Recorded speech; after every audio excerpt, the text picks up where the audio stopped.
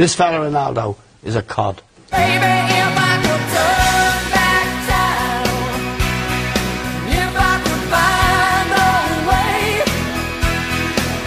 I'd take back those words that I heard you.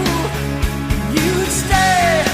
If I could reach the stars, I'd give them all to you.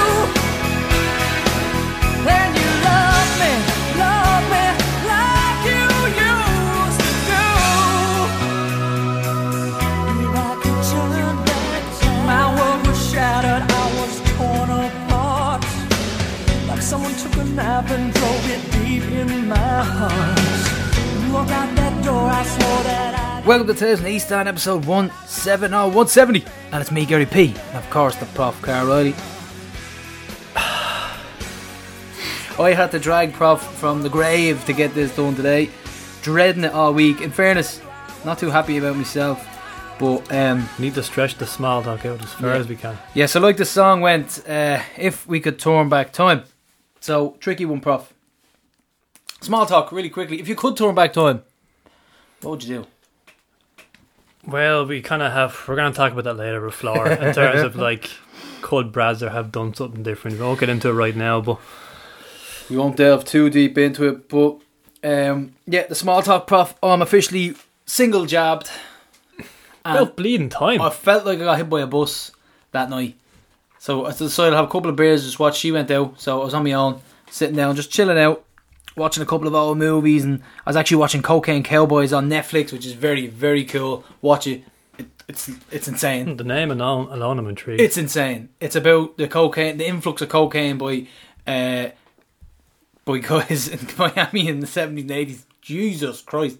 It was insane. It's fascinating that actually happened. Check that one out. But yeah, so got me jab, and genuinely I felt like someone just gave me deadeners for like half an hour. Just punching me in the arm. That happens to everyone, yeah. Just Yep. a dead arm the next day. So I'm not scheduled in for a second jab, but I will. So I'm officially only half a vaccinated filth bag. So yeah, Prof, it's a bad week. We're going to talk about the hoops. Unfortunately, going out of Europe on the Cup, and we've a new edition of LOI Curious. Prof, remember that one? We thought we gave it up because we were fed up of Barstoolers being bell ends. So we're going to move on with our Player of the Year series, continuing with 84-85 award winner. So that means it's Winston meets Pat Byrne, Prof. There you go. So 2 interviews this week, neither of them done by me, for a change. Prof has been given the night off, the week off, the whole lot, because he's fed up with this Rovers team. But we have to get our sponsors in, of course. Leinster Credit, absolutely fantastic guys. Why are they fantastic, Prof? Because they got your back. So we have Ocean Electrical as well, of course. What can we tell you about Ocean Electrical? They are the premier electrical company. Check them out. Just not for lamps. Right, so most COVID restrictions, Prof, in Ireland, they're set to be gone by October 22nd, and I made a sneaky little phone call to Nolan's coaches today, and I said to Big Joe, Joe, officially, the buses on the street, the Dublin buses, are 100%. Yeah, you can actually sit beside people Yes, and I said to him, so, technically, private buses are just the same. He goes, no. If you ever talk to Joe, no, it's alright, it's got a really deep bus. again. That's how he talks. So, he said, no. The 6th, so what are we now? So how many days off are we? Or are we 5 days off? A couple of days off when it comes to Friday of having a full bus, which we would have had. We had the numbers. We've been up and down fluctuating, but we definitely have the numbers. We can only have 41 and a 54, so unfortunately that's how it is. We have to stick to that.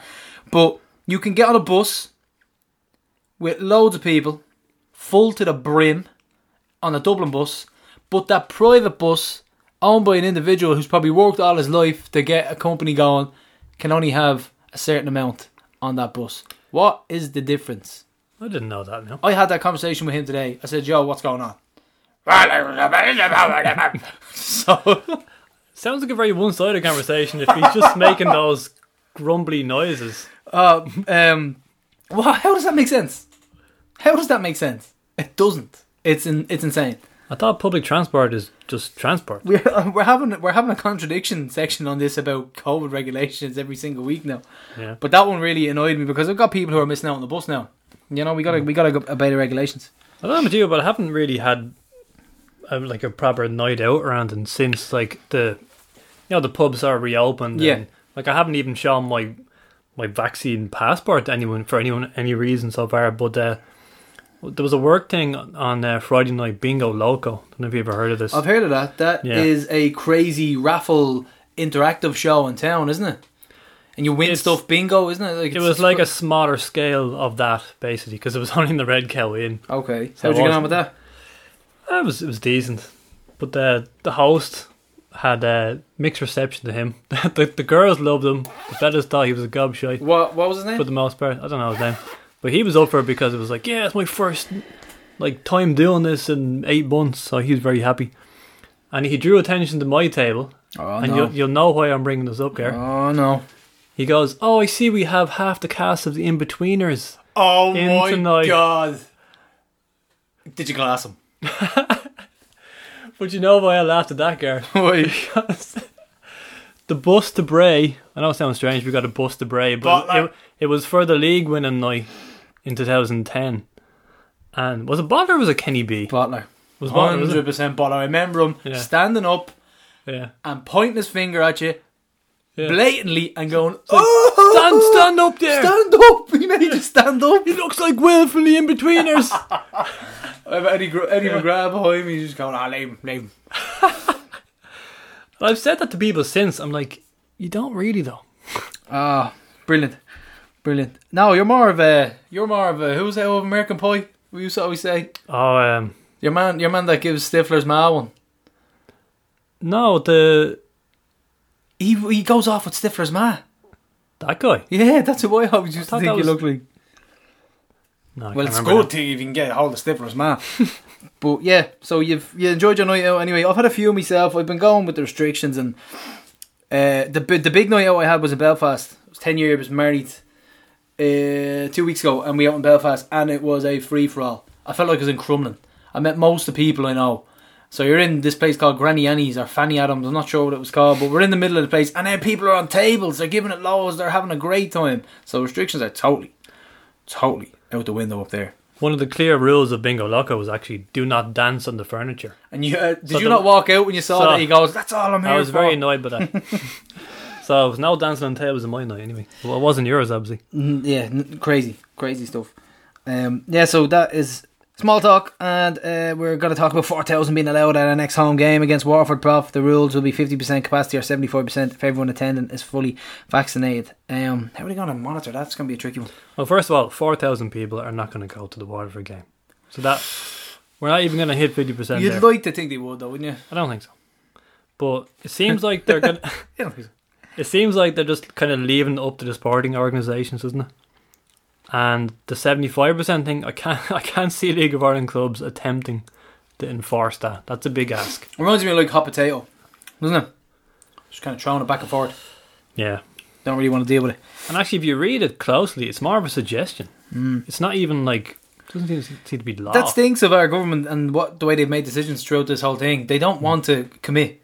They don't want to have their hand, to put their hand to be slapped either. Do you know what I mean? Like, that's what it seems like. They don't really want to commit to a good decision, or like make a hard decision, because they know they could get a slap on the wrist for it, and that just it reeks of that. But last week's tribute to Rennie Prof, absolutely fantastic stuff and brilliant. The end of the show was fantastic because I think he was giving out. He was in the middle of giving out. He's like, "That's a terrible pass. That's actually, that's a good one." Brilliant audio. It's like Winston for the Berkey goal. Oh yeah, go on. Yeah, go shoot him there. Yeah. Headless chicken. What a gold! Brilliant stuff, and like, just like brilliant. The Germans were absolutely fantastic. Where did you get the monster? What was his name? Klaus Monsterhaller. Yeah. Where did you get him? Yor got him, and that just came out of nowhere. I was like, oh yeah, I've got a radio presenter here. I was like, okay, send it on there. That was unreal. So that was the Renamorium, Gar. Yeah, Renamorium, yeah. We're going to have to come up with a different one every time now. Yeah. Thanks for that. What's the next one? I was talking to Pajo at the European match. And he told me Go on. He's had to stop listening to the podcast because the Immemorians are just killing them. That's not fair. That's an excuse. You finds them really tough going. That's him being nice to you. He's like, fuck, don't listen to these Egypts anymore. Make something up. That's what that is. But Pad's a great guy. But as we record this, Gar, Ireland are beating Portugal at half time. Right, so we had a bit of an issue in the four profs. making sure there's your fucking cat. Look, just comes down every time, sharpened talons, trying to sever my arteries. How have we gone from Ireland to the four provinces to my cat? Either way. Can we So, circle back here? I'm walking into the props. I was going in to chat to the brewer about Green Ribbon, so keep an eye out for that one. And I wanted to make sure everything was okay after 60 Rovers fans descended on the place for the Bows game. And as I walked in, all I see is Big Gav absolutely plucking the ball out of the sky. Brilliant stuff. And then, like you said, Prof, there was a real long pause. Oh, man. I don't know, does this count as entertainment? Just looking at a referee's back, staring at a screen for 4 minutes? It's weird, isn't it? Especially when you're invested in it. Yeah, that was a very, very close call, that penalty. But what a story. Gavin Bazunu has denied Ronaldo an international goal scoring record. Now, he might go on to score in the second half. But, like, I think the commentary even mentioned that Gav was in Tata Stadium the night that Ronaldo made his debut for Real Madrid. He was there as a fan. Now he's preventing the world record. I love those stories. What a story. Absolutely love those stories. Isn't that insane? And especially if Ireland go on to get results here, this is going to go global. What a nice dude. And still chats away to anyone whenever he's seen, or he'll still chat away and text on Instagram, stuff like that. What a gent and a grounded kid. Lovely fella. Such a cool dude. This game, by the way, totally snuck up on everyone. I didn't know this was happening until this morning. Yes, exactly. I was like, oh, Ireland are playing Portugal. I was like, fuck, is that like a competitive game? And then all of a sudden Jamie McGrath starts. It's like, what is going on there? That's low key build up ever. Yeah. So, Prof, unfortunately we have to talk about this garbage. Lost one near the floor in Tala.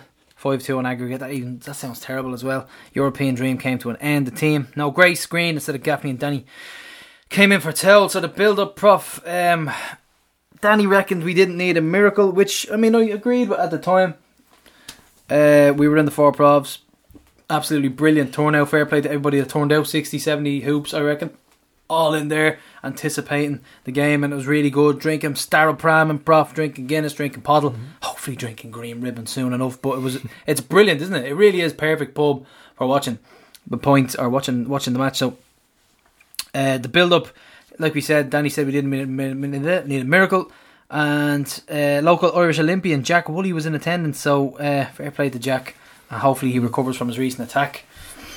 Are you talking about the Balls game, by the way, the four provinces? Because obviously we were at this game. Oh, sorry, Prof. Yeah. Sorry. I was. It's just been such a shit week. You're just so used to not being at home European matches, Gary. You thought you watched it on television. You got me there.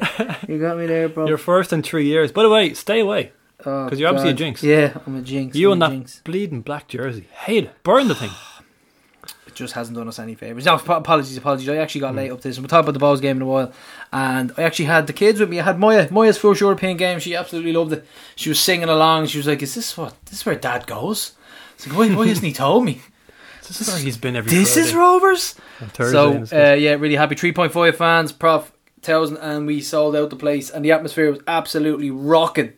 South Stand was hopping, really good to get it back into that, and the Ultras did a great job as well, I have to say. Yeah, I was in the East Stand just looking over, and I was like, I am sick of this East Stand shite. Hand in the press pass, Prof. I'm Hand going back over there. Sick of this now.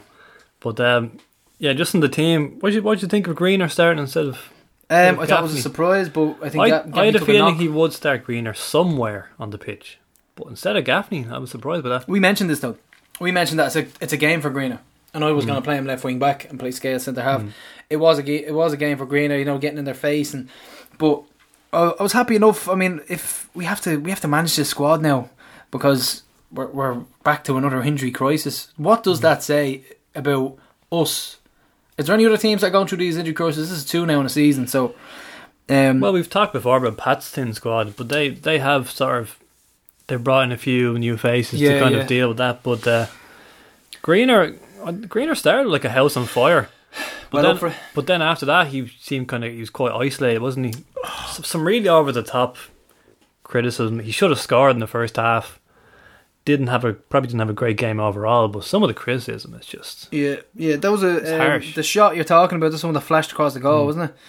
Yeah. But the thing is, I think the spell that we had in the first, 20-30 minutes, like the South Stand was rocking. we were really getting at them. Couple of good shots, couple of good saves, and it was really, really. We were turning the screw. It was happening. And then Hoare got injured, and that was the end of that. We had to revert to 2 at the back, or to 4 at the back. Yeah, Sean Gannon, centre back. 4 at the back killed us. Now, I wasn't sure what was going on at the time, what way we were playing. I thought Gannon was actually okay when he came on, but they actually snuck in behind us twice shortly after he came on. Yeah, because we were still getting our bearings, getting our marbles together. But Hoare went off and our shape just fucking collapsed, and they coped with us a little bit better. So it was really unfortunate, really unfortunate. Well, the start of the game, they had most of the possession, which is actually quite strange to watch, isn't it? Yeah. Watch the team have most of the ball in Tala. You're so used to watching us try to break teams down. But before the injury was our best spell of the whole match. It was had Greener drilled one wide. He had the chance I mentioned. Finn and Berkey kind of forced saves from the keeper. Wouldn't call them chances, but they were shots. Yeah. So best chance of the game. As I said, I was in the East End, and former Tifty's quiz champion James Duna sitting near me. Jeez, in the East Stand, was he? Yeah, he was. Yeah. The less we say about that, the better. As usual, I was sitting beside the audio described commentary lads. And was it same as usual? Pretty good. Yeah, great stuff as always. Successful fist bump this time. We actually made contact. For what? What was the fist bump for? For losing 1-0? Just to make up for last week. Up for it. It's like we have to get this right. 1, 2. But yeah, Barry is the other gentleman. I hope I'm getting that name right. But he's quite funny on the commentary. He tends to go off on tangents. I like those. Like at one stage he had a 2-minute rant about FIFA and Qatar.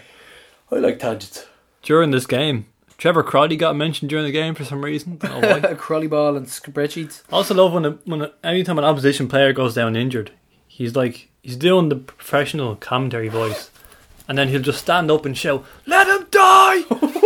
And he sits down again in the middle of the commentary and just puts on the voice again, so you can hear this. Oh yeah, he's not covered up. No. Let him die.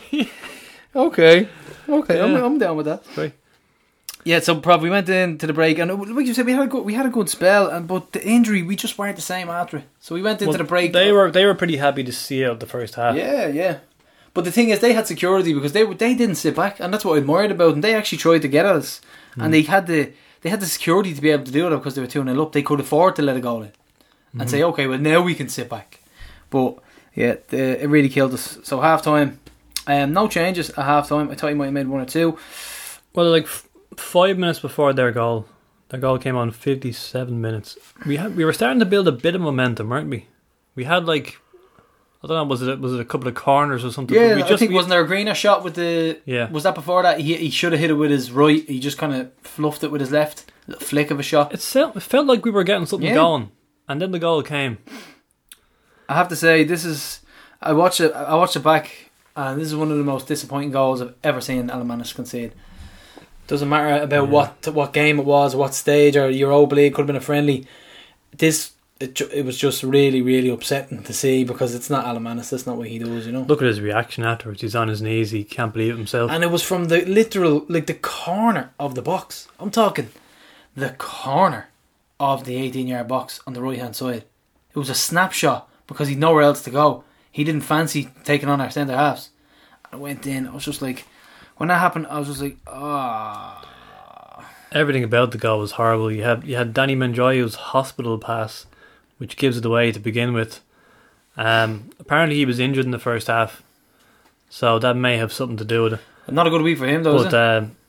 Yeah, but like he gives away the ball there, and 2 moves later, 2 passes, and it's in the back of the net. Albeit Al should be saving that. But that was it though. The second it happened, on me, perhaps my glass is always half full. It's game over. Yeah, it was already a mountain to climb. Yeah. So it wasn't like a gut punch where it was like, I can't believe this has happened. It was just like, okay, that confirms now the game is over. Most of the stadium went dead. Maybe because it was my perspective. I'm in the East Stand. It felt quiet. Yeah. Obviously, if you're in the South Stand, in fairness, a lot of the lads in there did keep going right to the final whistle, and they kept backing the players. No, I was happy enough. It was pretty good. I mean, towards maybe 75 onwards, fans were great. Especially towards the end, we made a few chances. And the singing of "We Shall Never Die" at the end, that was phenomenal. Yeah, it's great. But yeah, three good saves our keeper made, Gar. Yeah, I mean, he made the ones into the south stand in particular. I think the Richie Towell one. Richie Towell full on caught a volley and buried it at him. And I think he took it in the chest, but really good, spread himself well. Scales had a header as well. Oh, the greener chance I was talking about wasn't in the first half. That was in this. That was here, wasn't it? Because it was closer to the south stand. So it was a little flick. All he had to do was put it in with his right foot. He just kind of flicked it with his left. It was just about trying to salvage some pride at the end there, really, wasn't it? But yeah, like we said, fans were in full voice at the end, so that was cool. And then the ovation for Scales. Scales, yeah, great. And listen, apparently all his family are Celtic fans. Just as bad as Conor Cairns talking about Pats. It's Pat's grannies. For fuck's sake. But yeah, no, Big Ange, the Prof, you pronounce this one, please. What's this now? Just pronounce the Celtic manager's name, please. No thanks. So Big Ange had this to say on Scales. Liam is a young player who has impressed us and is someone that we think has the potential to have a big future at Celtic. He's an athletic defender who has the ability to play in a number of positions. As I've said before, everyone at the club has been working hard to add depth and quality to our squad. In signing Liam, I think again we have made good progress. We all look forward to welcoming Liam to Celtic and to start working with him. So good to see that they're positive about Scalesy. Well, they give them the number 5 jerseys, though. No pressure there. Huge. That's Van Dijk's former shirt. Jesus, yeah. And as you say, he went full Robbie Keane in the interview. Every boy's dream and all that stuff. But yeah, no, it was a cool moment. You can see him as he's on the pitch, looks over his shoulder at the fans, comes back over, gave a young fella in the east stand his jersey. Then he walks by the south stand applauding him. Very cool. And that's I got at the 1-0 win start last season. Borky threw his training top into Jaden. So now I'm thinking, lovely. That's a bit of a collector's item now. So the Scalesy training top. There you go. Yeah, great send off. 51 appearances, 4 goals. All great goals too. Oh, recent as well. Recent enough. Yeah. Yeah, so Prof, ultimately we went out with a whimper. A whimper. I think if the full whistle should have been wah, wah, wah, instead of a proper whistle. But do you think we should have changed our approach from home in the first leg? So that's the question, isn't it? Well, the game was lost in the first leg because it left us too much to do, obviously. I mean, AC Milan, we won plaudits for that one, for the way we played. We kept playing out from the back. We didn't change our philosophy. Everyone was lavish and praising us. Maldini was praising us and all.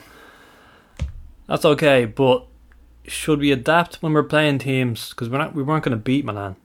But should we adapt when we're playing teams who are on a similar level to us, who we can beat? And this is the difference between making group stages or not. I think tactically we were outdone. Berg just he had the better brother on the day that was in it, and we weren't cute enough. We were too naive, and my biggest gripe is that we couldn't score at home against these. At home, that wasn't my gripe at all because the tie was dead then. Me. No, I just wanted us to go out and have a fucking go and have a pop, and that second half was fucking dirt. Well, we didn't score in our best period, which was midway through the first half. That was our best spell. We didn't capitalise. Absolute dirt. Let's be honest. That second half. But listen, we're gone. We're done. We're dusted. We're going to move on, Prof. Yeah. Yeah, like you said, they were tactically smarter than us in the right areas. And I think people underestimate Flora the way you were talking about. Yeah, absolutely. People are kind of putting a lot of stock in them being behind Levadia Tallinn the table. It's got a lot of games in hand. 3 games in hand, and I think they've if they win those 3, they've 2 points. And just because Dundalk beat them, like this Flora team beats any League of Ireland side. Yeah. This is a good side. Yeah. Their first touch passing is really impressive. And that's something that you have to drill into like you either have that or you don't at times. You know what I mean? Sometimes like certain players won't be like Ethan Boyle can't play with first touch passes. You know, sometimes those players just can't do it. Everyone in that team was well able. In particular, Sappinen. I'd take some Euro money and buy Sappinen. He's 100 goals and 170 appearances, something like that for Flora. Made a move to, I think, Den Bosch, a couple of other clubs in and around the bigger European leagues, and I'd be looking at him. Surely we could maybe I think someone was telling me that the wages might be in around 1,500, $2,000 a month. We might be able to get that. Stick him in the gaff at the Roadstone. I think we need to go for players like that. And then you had the Estonian Carl Shepard running around like a head case. Did you see him from afar? He was Carl Shepard, your man, number 37, the L lad, or the 37-year-old. Oh, the captain. He was number 14. He was an excellent player. Yeah, 14. Sorry, yeah. Very, very clever player. Isn't Very he? good, yeah. Caused us all sorts of trouble. Right. We just paused recording there because Ireland are still winning after 60 minutes, and Gary just looked at the league table or the qualifying table, see we're third, and he just goes, we need Luxembourg to lose. Prof is just in fits laughing. He's like, this is how far we've fallen. We need Luxembourg to lose. You should get that. That's something on my gravestone. Amazing. So yeah, as for Flora from Estonia, the argument between fans were kind of, are they a better team than us, or were they just a better team over the two legs? Better team over the two legs. I think it's hard to judge over 2 games. You'd have to watch a couple of, like, maybe 5 or 6 matches from each team to get a good judge on that. You know what I mean? And they were a better team over 2 legs. That's my consensus, and I think that's fair. Over 2 legs, 100% a better team. Possibly not overall, but you could say on our day. But listen, we had our day and we didn't fucking perform. So if you look at the stats, which I know can be meaningless, but 67% possession, 6 shots to 3 on target, 6 to 1 off target, 8 corners to 2.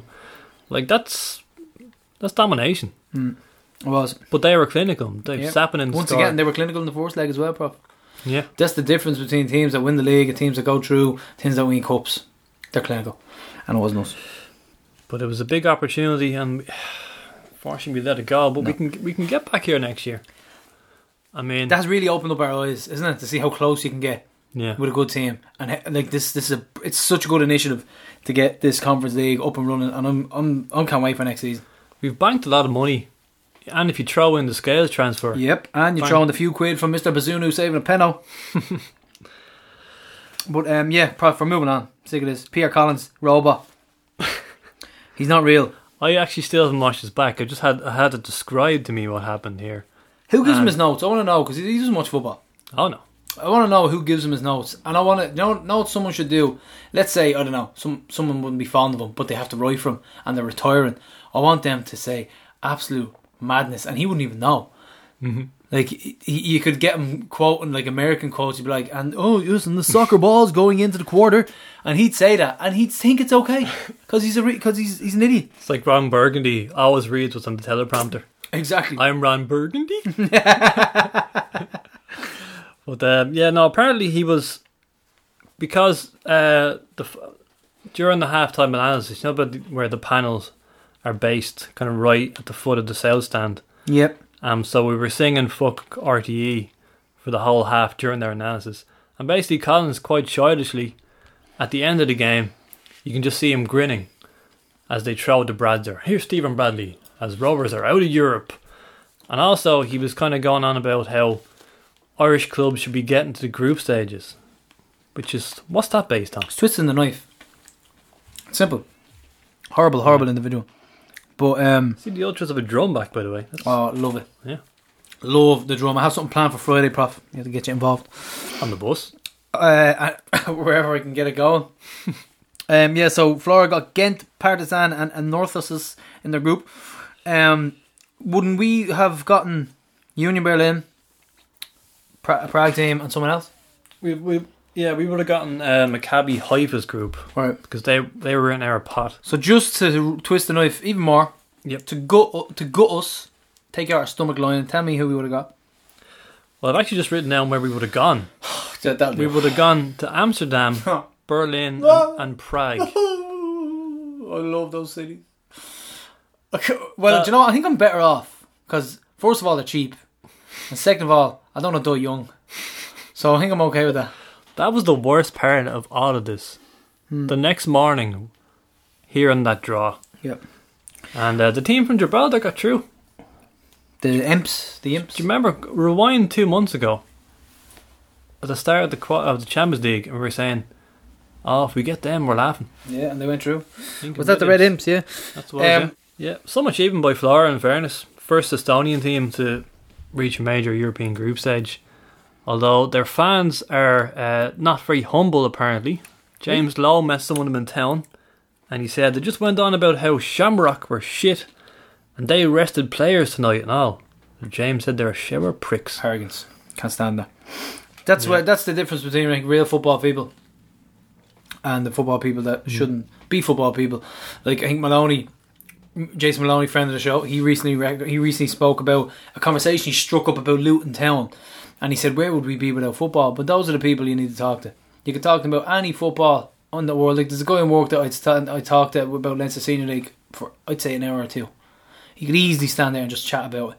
And I think that's real football and real football fans, being able to talk about any football at any level and having some sort of respect. Do you know what I mean? Being able to analyse a different game and say, okay, well this is where you were wrong, instead of just a random blanket statement like you're shit. You know what I mean? I wouldn't have been able for that now, Prof. I'd have been biting the tongue. There you go. But like I say, I'm trying to put a positive spin on it. We can get back here next year. Hopefully Brazder has learned some lessons from this.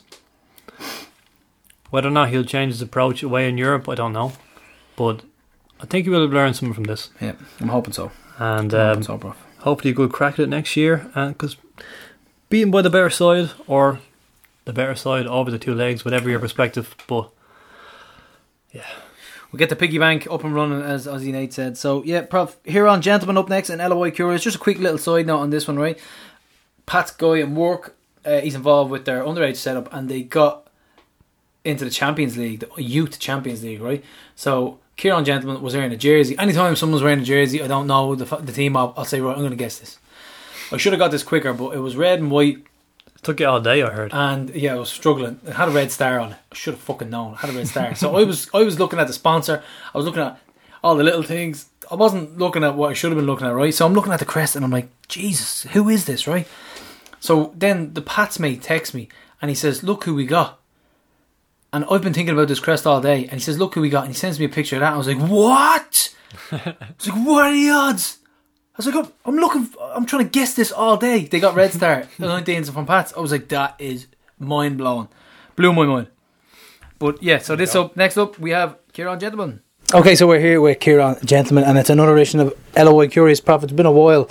So Prof is standing by. He's watching me. He's the foreman of the podcast today, so it's been a long time since we did our segment, and we're here to interview someone after the first game, Tala, for you, Kieran. It was against Flora on Thursday, so let's start at the beginning. What is your earliest memories football and getting into football, and who did you always support? So growing up, I was always a Man United supporter, and it was around maybe 5th or 6th class I only kind of became aware of the Irish League, because League of Ireland rather, because that's when everyone was kind of going, who do you support in League of Ireland? So people were saying, I should support Bows because they're better to win the league, but I didn't want to just go for the glory hunter road, you know. So I was told about... That was a good choice. It was in the end. So I heard a lot about Shamrock Rovers at the time, and I heard like how they like to play, and Gary Twiggs is the kind of player that I really liked. So I took an interest in them, and it wasn't until I got to see them on TV. I think it was against UCD to win the league. That's probably the first time I got to see them, and I really liked what I saw. So yeah, I started from Rovers. That was the Dean Kelly, the infamous night, Prof, where we all invaded the pitch. So I think Sivas was sent off. Yes, he certainly was, and it was never a red, by the way. Yeah. So when did the League of Ireland, particularly Rovers, start to get your interest? I mean, what really piqued it? I suppose it was when Rovers qualified for the Europa League. I remember watching the second leg against Partizan. Like, just absolutely incredible to watch, and Pat Sullivan's goal is my favourite goal ever. And it's still insane when you watch it back, isn't it? Yeah, it's ridiculous. He had no right to score that, really, to be fair. Gee. So yeah, and then obviously with them in the group stage, I got to see them on TV a lot more. So yeah, that definitely would have caught my interest a lot more. So most Rovers fans become lifelong supporters because of the first game they were brought to seeing us live. So how strange was it to become a fan during a pandemic and you can only watch online? So you had to wait a year and a half to see your first Rovers game in the flesh, and the South Stand, I believe. East Stand. East Stand, yeah. The East Stand, where it all began for us. Yeah, well, I could hear the South Stand very clearly. I love that bit where you're singing Fuck RTE to the panel. That was brilliant. But yeah, I suppose it was strange enough having to watch League of Ireland on a live stream, but it probably worked out better for me because I used to have to depend on like RTE to show a League of Ireland game the rare time that they did. So the chance to watch the Rovers game week in, week out was great. I got to know the team a lot more that way. So, but yeah, it was a great experience despite the result, just to be in the stadium for the first time ever. And Place was rocking, wasn't it? yeah, it was lethal. Well, Prof was similar. Prof was the same, Man United fans. Me and Prof, we kind of shared interest growing up. He was United. We were both pretty much United, but then I deviated to Middlesbrough, to Leeds, to Prof was Inter for a while. I was Dortmund. We never really found clubs ourselves. And then when Rovers came along, it was a match made in heaven. But he's eventually seen the light. It's a barrage of stats, and I think he's pummeled you into submission really to come along. So do you think it's difficult to get so-called barstoolers to give League of Ireland a chance? And what's the attitude and work when you pretty much end up talking about Rovers? Yeah, it's definitely hard to get barstoolers, as you say, to gain an interest in League of Ireland. Unfortunately, a lot of my friends fall into that category where they go, "Oh, League of Ireland is shit," but they've probably never watched a single minute of it. I suppose the only way you're going to get them to matches is if the more teams qualify for group stages. But again, it probably just depends on who they get. Like, they're not going to come out and watch Rapid Vienna or someone. What's the rest? So it is like when it does come up. I'm in that boat as well. You come in, you talk about Rovers. You have people, they kind of fob you off, and the general attitude isn't great towards it. They kind of patronise you. So I think at one stage, myself and the Prof just decided, you know what, let's just enjoy what we have. Let's stop trying to convert people, but we've decided to give you another go here, Kieran. So, was any other Rovers fans in your shift? There'd be a few of them, alright, I suppose. Like, there's a few who'd say they'd follow Rovers, but they're more barstoolers, as you say. But yeah, we do have great conversations about Rovers and League of Ireland in general on the break, so yeah. I think the next step is to get you to an away game now, get you on this Tifties bus. But do you reckon we convert anybody else, and the Black Forge players, they can fuck off anyway? Well, there's always hope, I suppose, yeah. The Prof tells me you're a regular listener of the podcast and he knows what your favourite part is. And I was speaking to another gentleman on the floor here earlier, Dean, and he was talking about Connor's belly button. So that was one of his favourite is. So tell us, would you like to hear more from Connor's Corner? Definitely. You supply the cans yourself? Oh yeah. So most of our listeners are already familiar with the former players we interview and the eras that they're from.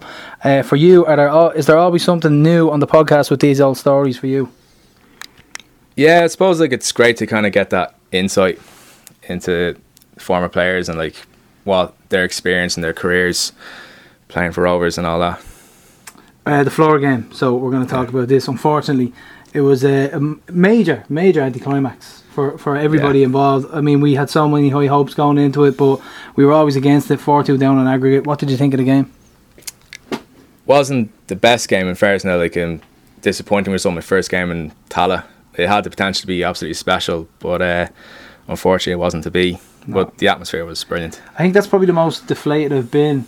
With the highest expectations that I had, it was the most deflated I've been about a game, because normally we'd give it a go. We went out with a whimper, I think, is what the way me and the Prof decided to say it. But what was the highlight of the night for you? Definitely half time listening to the South Stand singing fuck RTE. Peter Collins wasn't too happy, was he? No. But see, the thing is, he's an actual robot, so that doesn't really matter. He's not real. I think he knows not to come to Tala again. I think so. So did you find yourself watching the South Stand a lot and enjoying the atmosphere? And will you be getting a ticket there next time? Yeah, you might do, join in on the banter over there. It's great.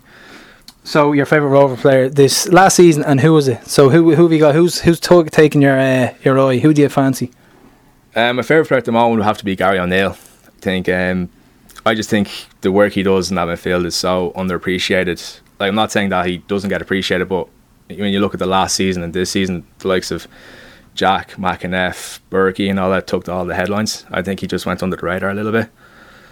Definitely, totally agree. I mean, that's someone that, what do we always say? He's no Gary O'Neill. That's the saying in the South Stand, say he's no Gary O'Neill. So definitely I agree with that. Away days are back as well. We are back. The bogey bus is running. The Ballybuffet on Friday. It's an early one, Prof. We're starting at 11:30. We're leaving at 2:30 and we're going to be out all day. So which away trip are you going to look forward to most in the country? And do you reckon you can handle the infamous Tifties bogey bus? I've heard a lot of stories about the Ballybuffet trip, and one of the Pats fans in here told me Derry's always a great trip to go to, so definitely looking forward to a couple of those trips anyway. Derry is definitely one of my favourite trips. It's a little bit shorter than Ballybuffet, but a little bit more bite to it, a little bit more kick.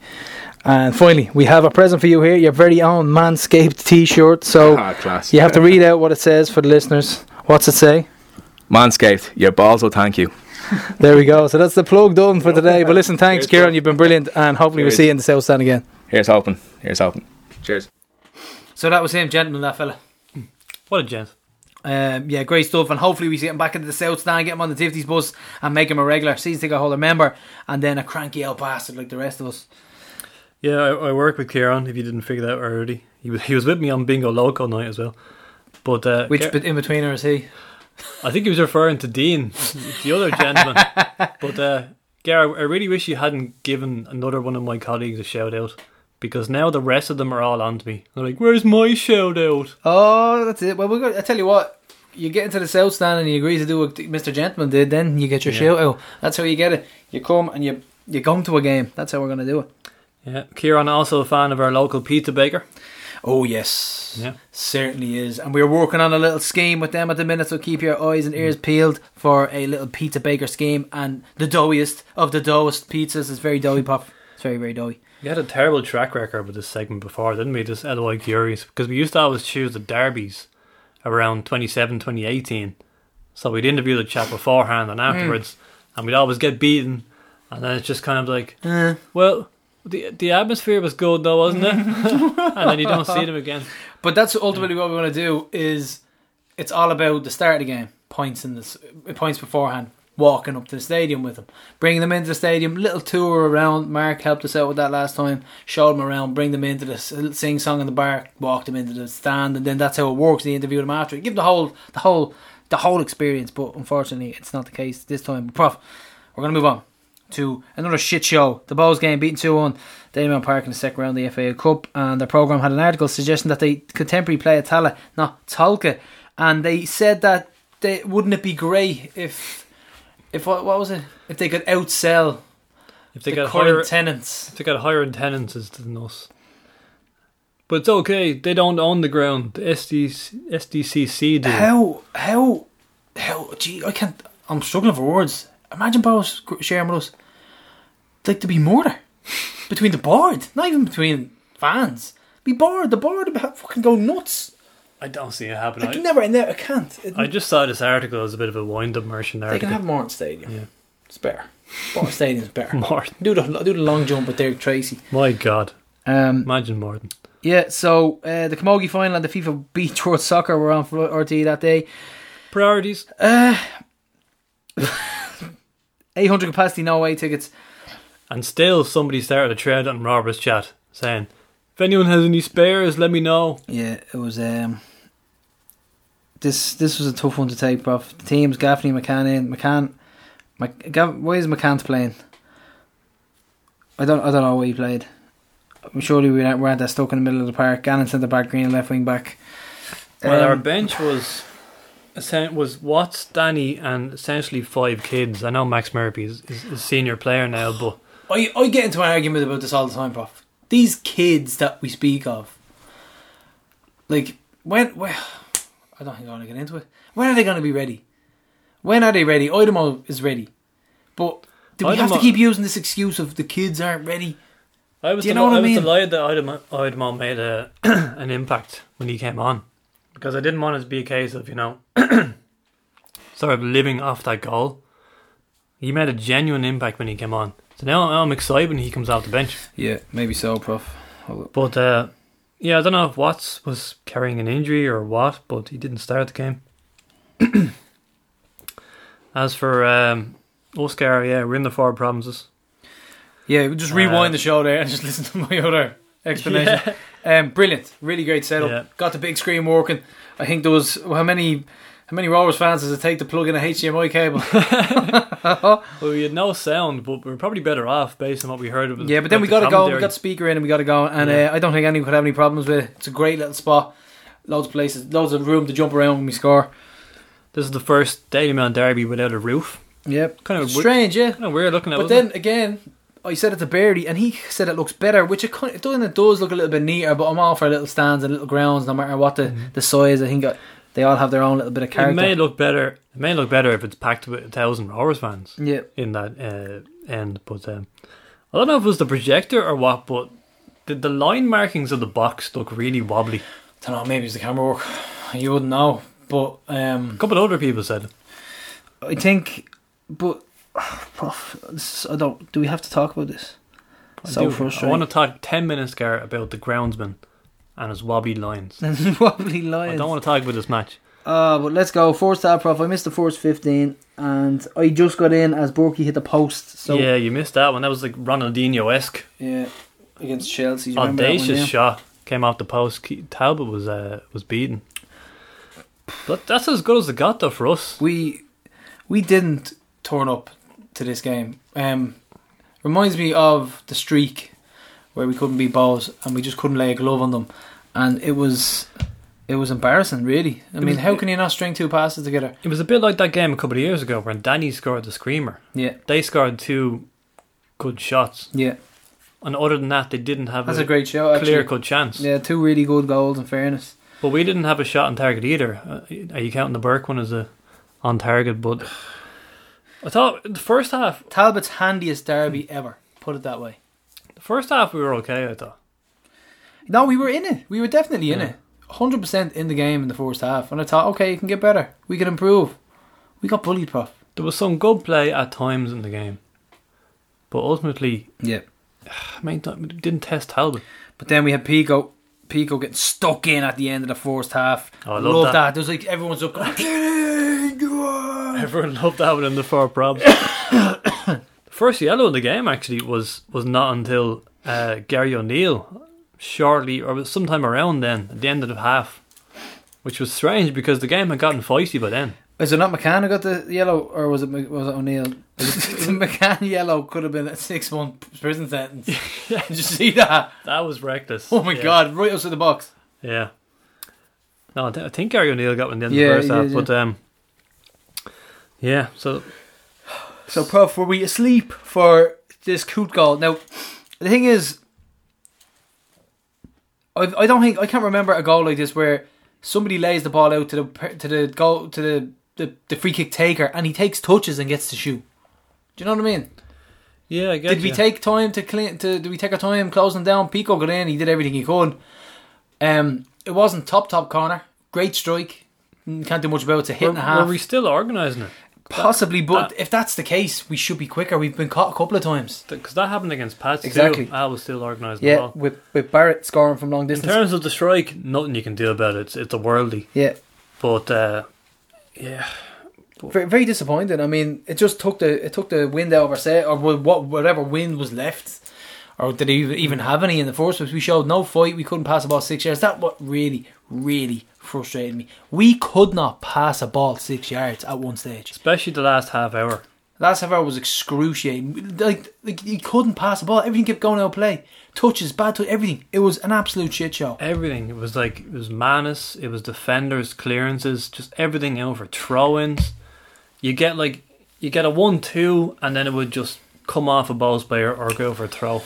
Oh, so bad. Yeah. It really was. And then Pico, mayhem again. We equalised. Pico stabs it home. We didn't look like we were going to get this. Well, I'm not surprised it came from a set piece because we weren't going to score any other way. We really didn't look like scoring. And then we had fucking Crouching Tiger, Ronan Finn. To say this is, was a shoulder barge into the chest. Like, he initiated this. Like, he really did. And the video's out there. Well, video's out there. How much earlier was this elbow? I think it was just before, and then the corner got taken, and then there was a bit of a melee.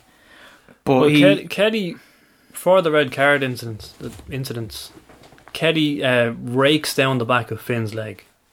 So that's the red card. Yeah.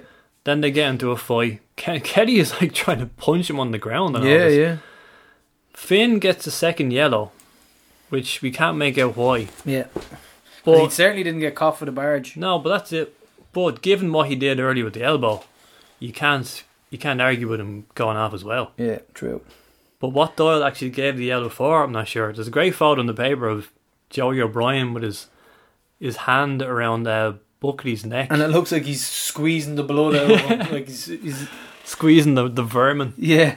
Well, unless Doyle thought that was fine, I don't know. I don't know. 28 rather than 8, but I think the shine off the head might give it away. McGregor's cousin, caught by the neck. Yeah. But yeah, so that was a mad couple of minutes. Nuts, insane. And I just thought, you know what, this is going to extra time. And then cue the goal. A little bit of work on the right hand side, and Lyons 1-2 cuts in, and Danny Mandrew decides to just pull out, put his arms up in that motion of I don't want to foul him. Fucking clobber him.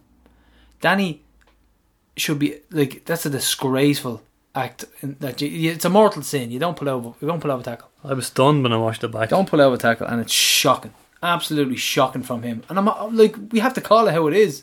We've been praising this team during the Invincible run, praising them when they're winning. That was fucking terrible. Simple. There's no other word for it. And they cue scenes in the Jody. Cue fans running on to attack our goalkeeper. Cue sectarian abuse. Cue racist abuse of Oidemo Maku. Cue misogynistic abuse. The asylums were running the lunatics were running the asylum. You had, I mean, do they have any professionals there as staff?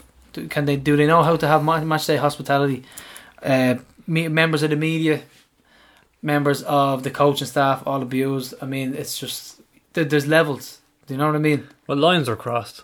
Lines were crossed. There's levels. There's things you don't do. And the commentators who were described as racing commentators on speed, I like that one, are two lads dragged in off the street. Well, we have Con Murphy and Graham Garland. They said, "Great to have a few lunatics run on the pitch." So they're condoning it. I don't know. Listen, nothing's going to happen from. We know this. Things never do. Great to have somebody run on the pitch and attack your goalkeeper with a bleeding weapon. And then you have... And Al actually went to Doyle after the game. Now, when have you ever seen Adam Manis be angry with a referee? I'll have to check that back, because you see the footage of him. Is he really annoying? Well, that's what I heard. I wasn't at the game myself, but... Like, think about what it would take. Someone came on with a shovel-shaped object to try and attack him. Because Doyle didn't even acknowledge it. Didn't even acknowledge that happened. Unbelievable. Hopefully something's done about it. I don't have any faith in it, though. That's being honest. No faith that anything will happen. But you had a breach of COVID protocol as well, because they were spitting at our players. Fans spitting and raining down spit at our players during a pandemic. Berkey had a bottle thrown at him. No COVID protocols, no temperature checks, no forms, nothing. 800 people can't even steward or police them. Crazy. It just shows you. I mean, there's been fair enough. What are they? Only for the few, for the many, whatever it is. They just can't run a club, and they run it into the ground eventually. But they made a strong statement, Ger. It was very strong. It's a strong one, yeah, really strong. Yeah. But so, what do you think of their strong statement, Ger? It's self-serving, absolute piss. Think about it. Absolute piss, and no real hands up to say, okay, we're sorry, we were wrong. They will do nothing about that. They're probably sitting there taking the piss, laughing about it, going, look at that fucking statement. We had to release something, didn't we? Twiddling their long handlebar moustaches on their penny farthings. I liked Anto, aka the Leinster Senior Cup thief. He said their statement, or at least the first 6-7 paragraph, was self-indulgent wank. Aren't all wanks self-indulgent? Yeah, but it was described as the minority, but which it's not. But listen, this is football. Probably, that's what happens. Probably the majority. These things happen in football, and you report it and then you move on. But ultimately, nothing will be done about it. So we know what we need to do next. We know what we need to do when those boys come to Tallaght Stadium. It's simple. That's it, and we'll leave it at that, Prof. Well, Lambo on Twitter said there's no misogyny here because we have a women's team, which is like, sure, my mate is black. Yeah, that's it's the same argument. Well, like fucking, so what did Roddy Collins used to say? We know, Terry Phelan. Where's me mate? Yeah, fuck up. They have a women's team, but no women's toilets. Unbelievable. Yeah, but there you go. The annoying thing is, it's their PR machine that we've been listening to for the last 2 years. But that's exactly what it is. That's all it is. It's a smoke screen, because underneath the surface, it's nothing like what they're trying to make you out to believe. What they want you to believe and what they are two different things. massively. Oh yeah. Massively. And if they want to go under the guise of this, fair enough, let them. But it will all go crumbling down eventually, Prof. No, I don't want the hatred to grow out of the derby, Love it. because that's what makes it what it is. But we're just talking about, it goes against their supposed ethos that they've been shoveling down our throats for 2 years. Like, their supposed values and all. Yet they're consistently horrible to people at their games in terms of their treatment of opposition staff, officials, wheelchair users. They're the ones that they're the Women. ones, yes, exactly. The people who, like the staff, run a proper match day. We can all crowd around when we score a goal, maybe get on the barrier. Stay off the pitch. Don't act the bollocks. Don't swing a fucking shovel at a goalkeeper. Where's Manana Bowes now? Did you hear a tweet off them? They're very quiet on Twitter. I don't hear them condemning them. It's a joke. They do what they want when they want. And you know what? Listen, like I said, the favour will be returned as regards to let's show them how professional we are. And let's show them how we run it. I was singing about Danny's girlfriend for the whole match. As you say, I wonder what the female fan base think The about that. girls But, were on force anyway. there's That's a for tweet by Emma Wheatley. She said, "Welcoming refugees is admirable. Saving the bees is admirable. Encouraging bees. Encouraging education is admirable. Being climate conscious is admirable. But respecting women, apparently not important to Bowes." Yep. The Wheats with some wise words as usual. I was quite amused that because Twitter suggested that tweet to me because I'd missed it because my own Twitter account, I'm not actually on it much, so I was like, oh, here's one you might have missed, Carl, this tweet here, and it filed it under environmentalism. Which is stop. It was amazing. And sure enough, someone replied to Emma calling her soft, and that person was convicted for headbutting a woman. Yeah. A Bowes fan who headbutted a woman and bit her face says, Emma, you are soft for that comment. We're only slagging women. What's wrong with that? Women spelled with I-M-M-I-N. They're only women. So The hypocrisy is just, I'm knee deep in it. was he in the woman biting section or the headbutting section? I don't Just even a lot know, of blokes headbutting people. I don't even know what to answer that. But, Yeah, so Prof, we're gonna move on. We're gonna move on for the reaction to losing on 9. It wasn't great. It was a stinker. Stinkfest of a performance. well, we've lost 3 in a row for the first time since 2018.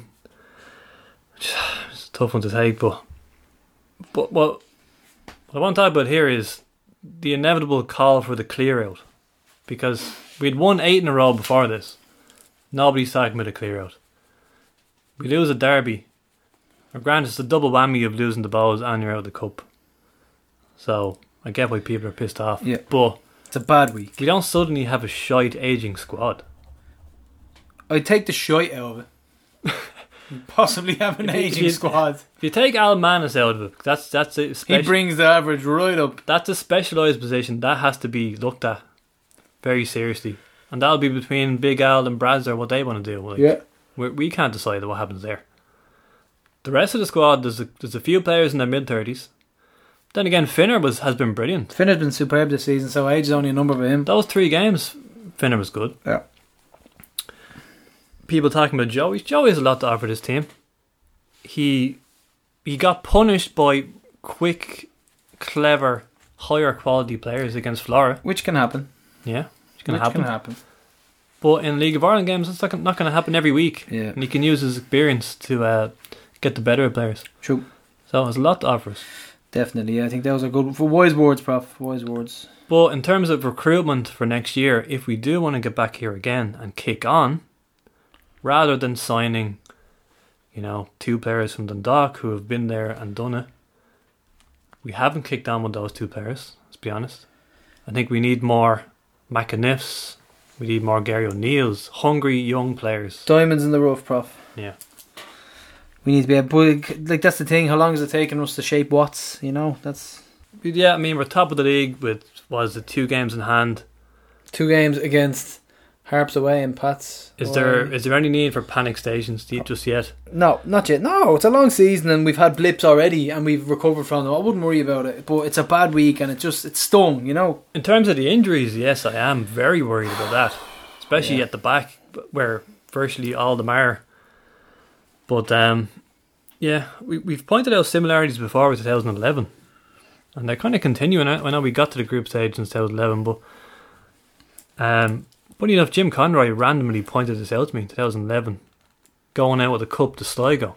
Okay, yeah. We kind of just went out with a whimper that time as well, but we went on to retain our league. So it kind of does remind me of that. Okay. So it's not too bad, Prof. Prof always has light at the end of the tunnel. I like that. Well, here's some not light at the end of the tunnel. James Talbot got called up to Ireland. Yeah, but do you know what that is? That's just lads peppering shots at him. And it's like, can I actually try and shut up and get shots taken at you? You little creep. That's all that is.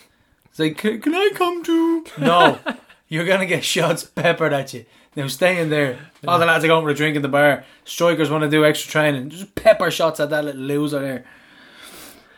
Do you know what? He's thriving behind closed doors. Yes, he is. Wait till we come back. He'll shit his bags again as usual. He doesn't have any fans behind him.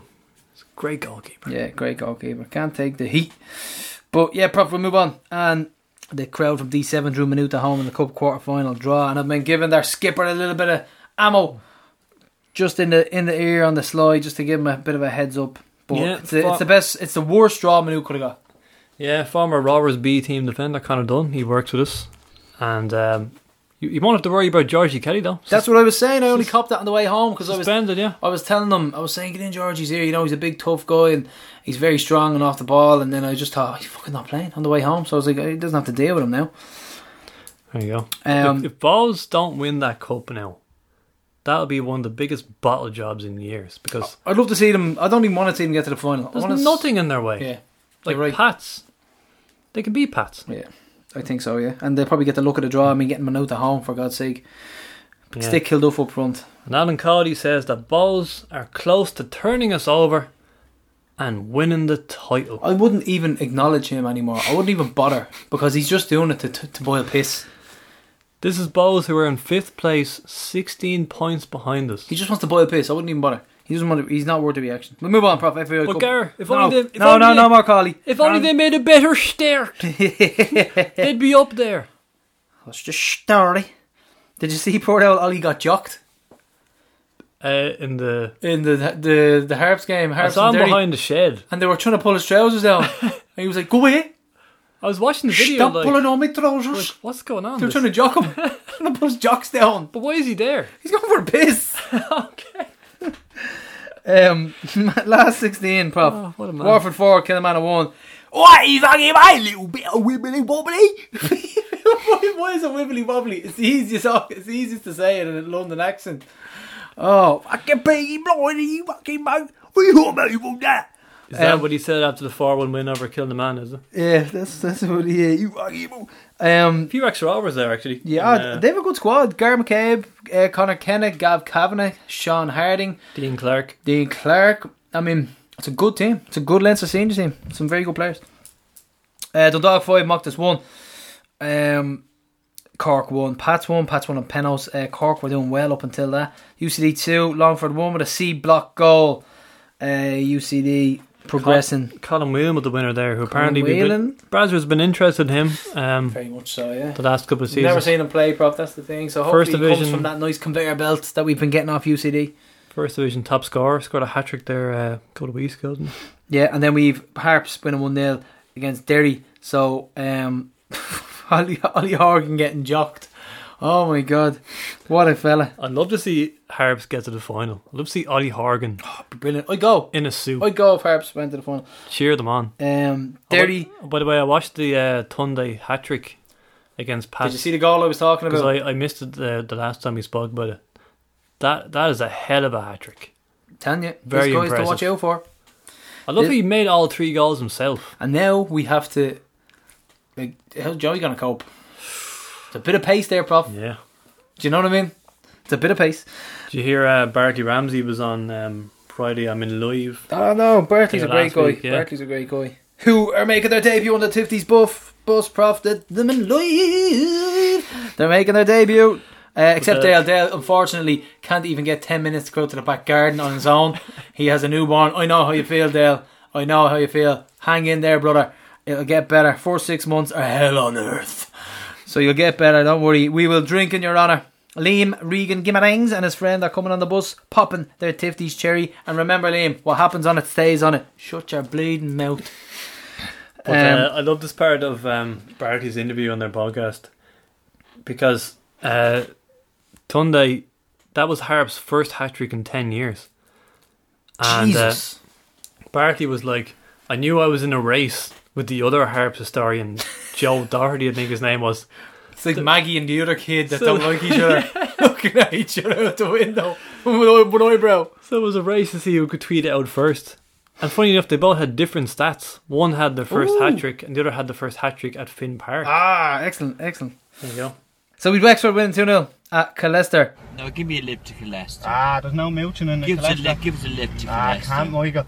On the Sunday, and on the Saturday, Prof, we've been out 3-2 Cove, a humdinger of a game, 3-2 win in Baldonnel. Yeah. Looking well actually. Baldonnel's, I think they did a bit of work to it. Looks well. Yeah, Cole pulled them back twice to equalise, and they got a red card. And Maynooth got the winner then, yes. Sounds like a hell of a game. I actually tweeted the last 5 or 6 non-league clubs to reach a quarter-final. And then Maynooth University tweeted me saying, hope to join this list now. Yeah, Conor Dunn was saying to me today, he actually said it to me, he goes, some fella online says, Carl Riley tweeting, and then he goes, hold on, I know who that is. And he goes, I work with him, you know what he's like. So Sligo away, Prof, Saturday 18th of September. The bogey bus is officially in effect again. We are back. I'm not sure if we're back in Carrick and Shannon. We're probably barred for life, but we'll get to Sligo anyway. Yeah, we're not stopping out there. Probably won't stop at that pub on the bridge station again. No. Or the petrol station. The police will be called. So looking forward to that. Get in touch for the bogey bus. Celtic have a Tuesday 3:30 Europa League kickoff at home versus Feyenoord. That's insane. Feyenoord's mob will be over. That'll be a great occasion. That's probably the group of death for fans. We might have had some dodgy kick-off times ourselves if we'd made that. Yeah, that conference groups. Remember the 6 o'clocks in 2011? Didn't like them at all. Just awkward for everybody, You had wasn't to it? leave Crumlin at about 4 to make the fucking game. Absolute disaster. Be quicker cycling. Barry Cotter, Prof. Barry Cotter, previously on trial at the club, previously interested in him. Brad's has been keeping his eye on him. It's a good signing. Listen, can I even say that? I've never seen the guy play. By going from Brad's signings, I don't know. Is he a good sign? We don't know. It remains to be seen. But it's what we need, because we're down on staff and we're down on the players. We need the bodies in. I'm in on post mode here. I'm saying staff. I have work jargon. I'm stuck in that mode at the We've minute. mentioned 3 people from work. This is getting ridiculous I need now. a break. Might as well just shout out the whole roster at this stage. But if you look at 2011, when we needed to get some bodies in, Michael O'Neill brought in Rohan Ricketts, Jim Patterson and Richard Brush. Jim's great.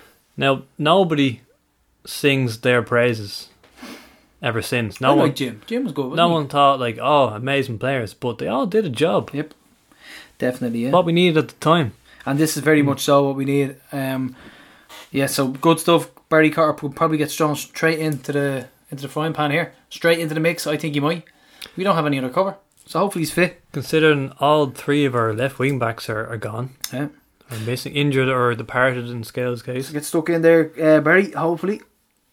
Eddie McGrath, Prof, was interviewed at 42.ie, piece about Gerd Muller's late winner against Rovers in 1966 as well. So fantastic stuff from Eddie. Yeah. Their bomber, Their bomber. his nickname was, but Probably not the most PC nickname in the 60s. I know.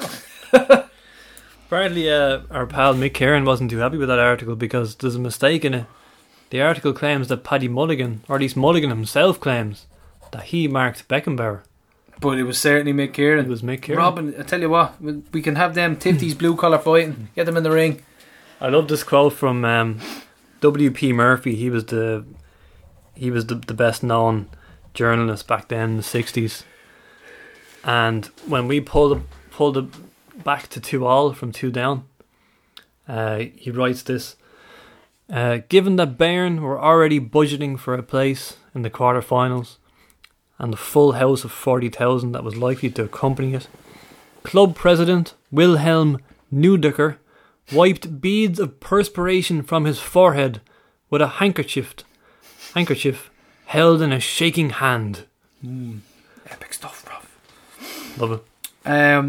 Yeah, so Prof, Applewell sacked the manager again. I think it's the 45th manager in 7 months.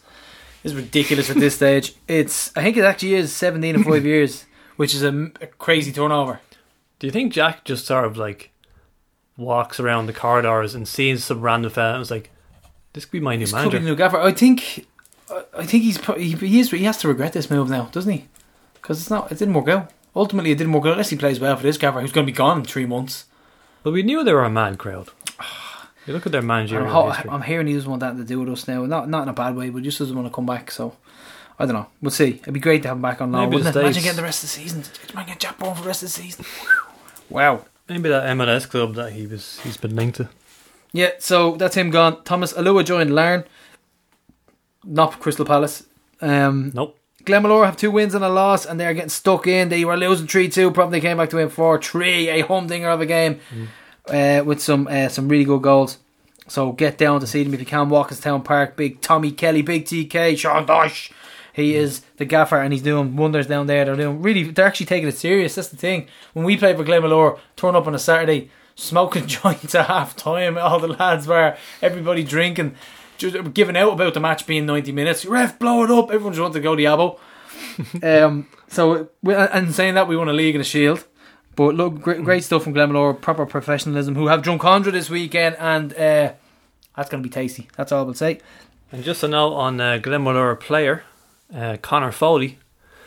Once again, we have a Four Provinces story, because you always get one.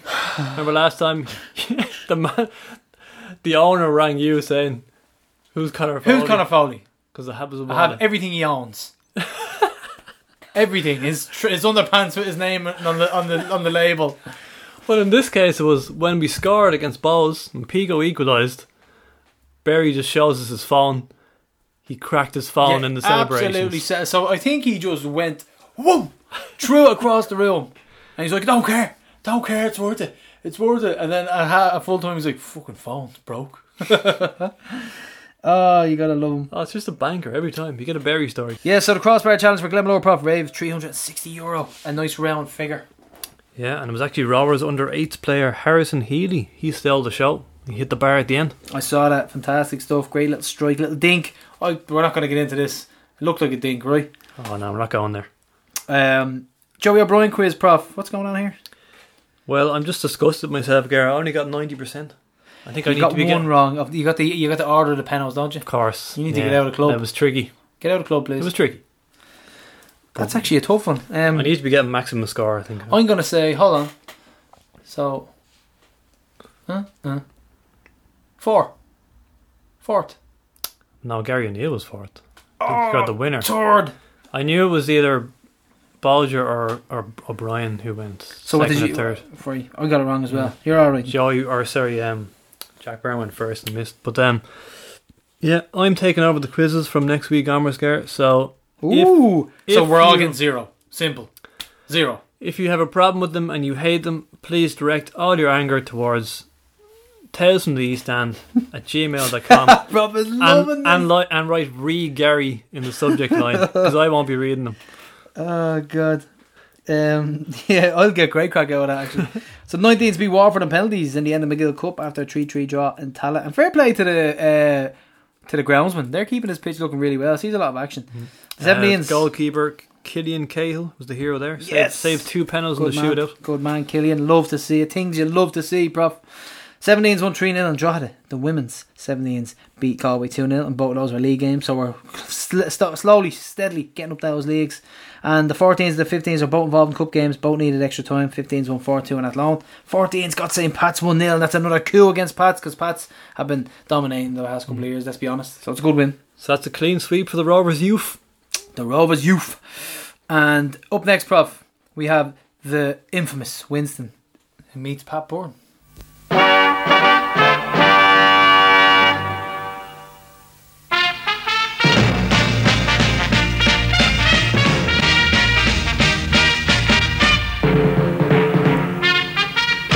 So we're here with Shamrock Rovers legend Pat Bourne for the Tifties Player of the Year series. Pat, it's your third appearance on the podcast. Welcome along. Delighted to have you here in this beautiful Aylesbury Shebane. It's a terrific place. It's great. I wouldn't mind having one of these myself. It's great, fantastic. Oh, I tell you, he's taps and all. That's the beautiful hum you can hear in the background, folks. Now, come here. It's a lot quieter here than it was in a penny black at Christmas, isn't it? Much quieter.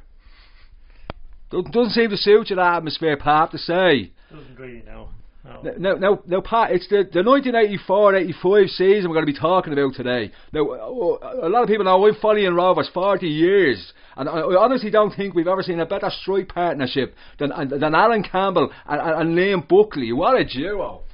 Great two players. Yeah, they played really well that season, and they were a big success really, because Alan had been in and out of the side prior to Jim coming in, and he had a fantastic season. So had Liam. I think the only thing about Liam was I think he got an injury to his collarbone or whatever, and I think he missed it towards the end of the season really. Right, and Campbell scored 24 league goals in '84, but he left for Spain, and Bucko went off to Belgium. Now we're out to defend our title, so were people worried? How could we replace the front two? Yeah, but that came down to Jim McLaughlin, I suppose. You know, the two lads are great, and as you said, how could we replace them? But that big Jim, you know, he went down and got Mick Bourne and Noel Larkin, and they proved as much a success as the two lads. Well, I'll tell you, Mick Bourne and Noel Larkin were a marriage made in heaven, what? And Jesus, Mick loved telling the story of how you pinned them up against the wall, doesn't he, huh? I can't remember that story. That's well, I tell you, that's convenient. But I thought he'd already made that at Rovers, but you grabbed him and said, if you don't want to do it, get your bag and get the fuck out of here, what? you wouldn't see that nowadays. No, you could put it that way, all right, yeah. But it was just we were such a close group of lads that. Nobody was going to break the rules, and no matter who it was, new fella coming in or one of the old guys, it was rules are rules, and it's the way we wanted to play. And Mick had come in as a well-known player, and he was doing really, really well with us, but he wasn't playing necessarily the right way, so we had to change little things, and that was just a little reminder that we play a different way, the way he was used to. I like that now. There's a little glint of your eye there as you're telling me that. But look, I used to coach for us as well, and the lads would be out in Cocos the night before. They wouldn't get the game, you know, because you have to lay down these foundations, Pat. Now, when the draw was made for the first round of the European Cup, and Linfield come out of the hat, I remember we all said, here we go with the hooliganisms and all. But look, let's start off with the first leg. What's your memory of Windsor Park? We really should have won that game over there, shouldn't we? We played really well that night. We outplayed them, and I think it was Paul McGee we had signed at the start of the year, and he came in as a proven goal scorer. But he had so many chances that night. We should have had the tie should have been over up in Windsor Park. Played really, really well, and it just didn't happen. And then we didn't perform really in Milltown. Let's be honest with you. Well, that's it. The return leg at Milltown. I've heard you speak about this before. The atmosphere. You could cut the tension with a butter knife. You could, yeah. It was a horrible atmosphere. And I suppose we thought it would have been worse, obviously up in Linfield, but it wasn't. It was worse down in our place than in Milltown. There'd been a lot of problems during the day, and we were kind of separated from, and then the bus was slow getting to the game, and it was just all wrong. The way things, probably the way we did things or the way we prepared, but we never got going. And fairness to them, they stuck at it and beat us, but it wasn't a great performance from us. Yeah, so that was a 1-1 draw, and then we went out on the away goals rule, which doesn't happen nowadays, of course. They're scrapping that yoke. But Linfield nearly beat the Greeks then, the Panathinaikons, to reach the quarter-finals, didn't they? So do you ever think what might have could have been? Yeah, I do, but I just, sometimes when you don't perform, you more or less, it takes a while to get over it, and that still sticks with me, because I remember after the match we always have a point with the lads, that they play against, and they come in, the Linfield lads, and they couldn't believe that they were so lucky over the two legs really, and but fair play to them. That's what football's all about. You either perform And if you don't perform well, then we just have to accept the results of that. Yeah, and would that be a regular thing, having a point of play now with the lads afterwards? Oh yeah. They kick lumps out of each other, but it's not like that now, you see. And I'd miss that. People say we should be playing now. No, I wouldn't. Really? Honest to God, yeah. I'd rather play the time I played. And you know, I've made some great friends over the years and things like that. Now they don't socialise at all. You know, they get in the bus, go home, they don't even go up a few points. Yeah, I love me a few points, bit of crack, and that's what it was all about. No, the camaraderie. Absolutely. Yeah, many times we had to leave a few lads home here and there, you know, so no names. I was one of them myself. We could talk about that off air, Pat. But listen, as for the league campaign, we actually made a bad start to our title defence. That was just a 2-0 defeat at the Boas. Yeah. We started off bad, and that was the time we had a bit of a meeting on Saturday morning. We trained on Saturday morning on we used to train on the tarmac. We couldn't train. You weren't allowed to train on the pitch on a Saturday morning in Milltown, you know. You had to train on the tarmac. But that must have caused a few injuries and stuff, did it? Well, Dermot kicked what was his name, the lad that grounds him? I'm trying to think of his name there now. But he kicked his Moore. That Dermot being half blind and just being a bad player. We used to send him on a run on a Saturday morning. He wasn't allowed playing the 5-a-side. He was that bad. He couldn't control it himself, never mind the ball. But no, Dermot was pretty money joke. But we used to play there, and afterwards we had things weren't going right, and so we had a meeting then, and we sorted it all out, you know, so it was grand. But that's the type of lads we had in the club. You know, we had good, strong guys, and we come in and sorted it out, because it was festering and it was causing a bit of problem within the group, you know. So we sorted it out between ourselves. McLaughlin just left. I remember Jim coming in and all right boys, yeah, and then he says you can go ahead, he's going to have a chat about it. And he just sat there, had a smoke, and listened, let everybody get on with it. And that was better for you in regards to how things then formed, because it was almost organic. Yeah, well, that's what I'm saying. The thing about the players was that we were honest with each other, and that was the most important thing. And people used to say, God, you used to be shouting at each other on the pitch. Yeah, it was healthy, because we want to get the best out of each other. And, you know, it wasn't always negative. It was like, well done, or got sprayed, and then there might be the other parts where you're saying, look, you should have played this, or, you know, you should have dropped off there, you didn't track him, or what it might be. But you could say those things.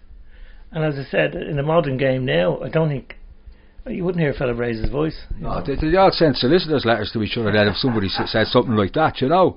But come to December time was vintage stuff. A 4-0 win over St. Pat's at Milltown, a perfect performance that was. And then there was the 2-0 win over the Bows in front of a 5,000 crowd at Milltown. Yourself and Larkin on the score sheet. That result had a major bearing on the destination of the title, didn't it? It did, yeah. Like Bows and ourselves were contestant that year, you know, and they were always, and still are to this day. We let it that bit out. So they were it was a good result, but it got us back on track a little bit, and we started going again. Sometimes you need something to spark a season or a game or the team itself, and I think the conversation that was had on the Saturday sorted that out. That laid the foundation. Yes. Yeah. Absolutely. And come here, and then in January we travelled to Longford.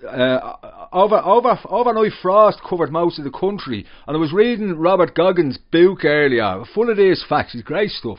But so Abbey Carton was unplayable, and then when the game was moved to the local rugby ground, and the pitch was frozen, for Jesus' sake, awful that was. But I'm just thinking now, after you telling me there, you must have had great experience then with the tarmac.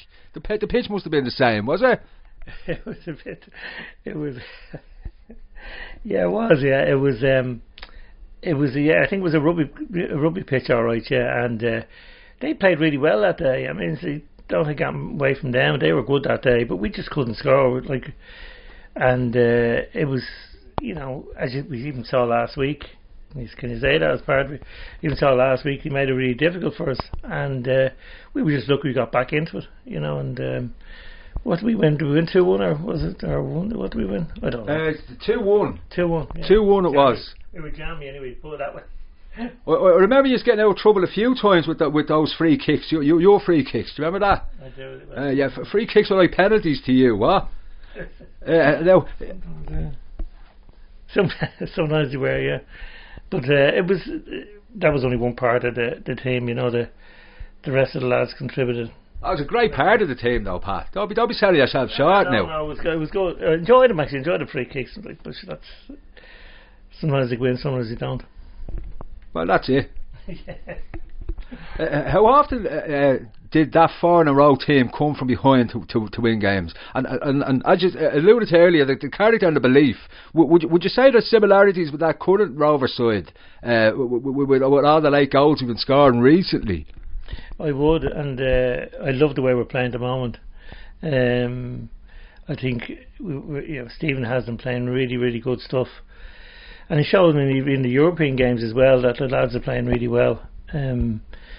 I just think it's going to take a really, really good side to kind of beat us or to win the league. If anybody's the top of us at the end of the season, they're doing really well. So. But that's it. I've always said the results at Longford that their title winning games. They come back at the end of the season. You're charting them up.